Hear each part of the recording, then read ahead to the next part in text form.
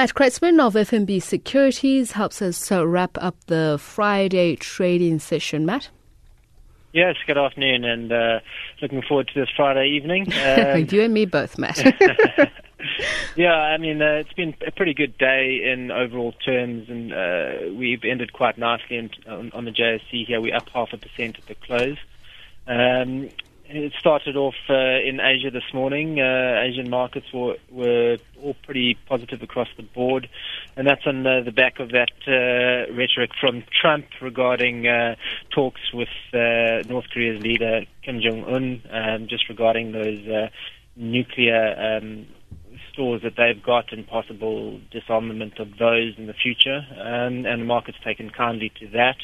Europe has been pretty mixed, and the States, so you mentioned earlier those strong earnings numbers, wage growth numbers, and unemployment numbers, and 313,000 jobs added was ahead of expectations, and so markets have run on the back of that. We're seeing the States at the moment up just shy of 1%, so pretty good start to the trading session on Friday for the US markets.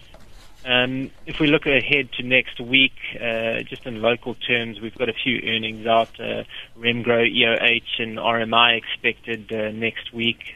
We've also got some, in terms of economic data, manufacturing productivity and mining production out locally, and we've also got inflation numbers out in the USA next week, so it'll be interesting to watch those. So overall, a pretty good end to the week and something to look forward to next week.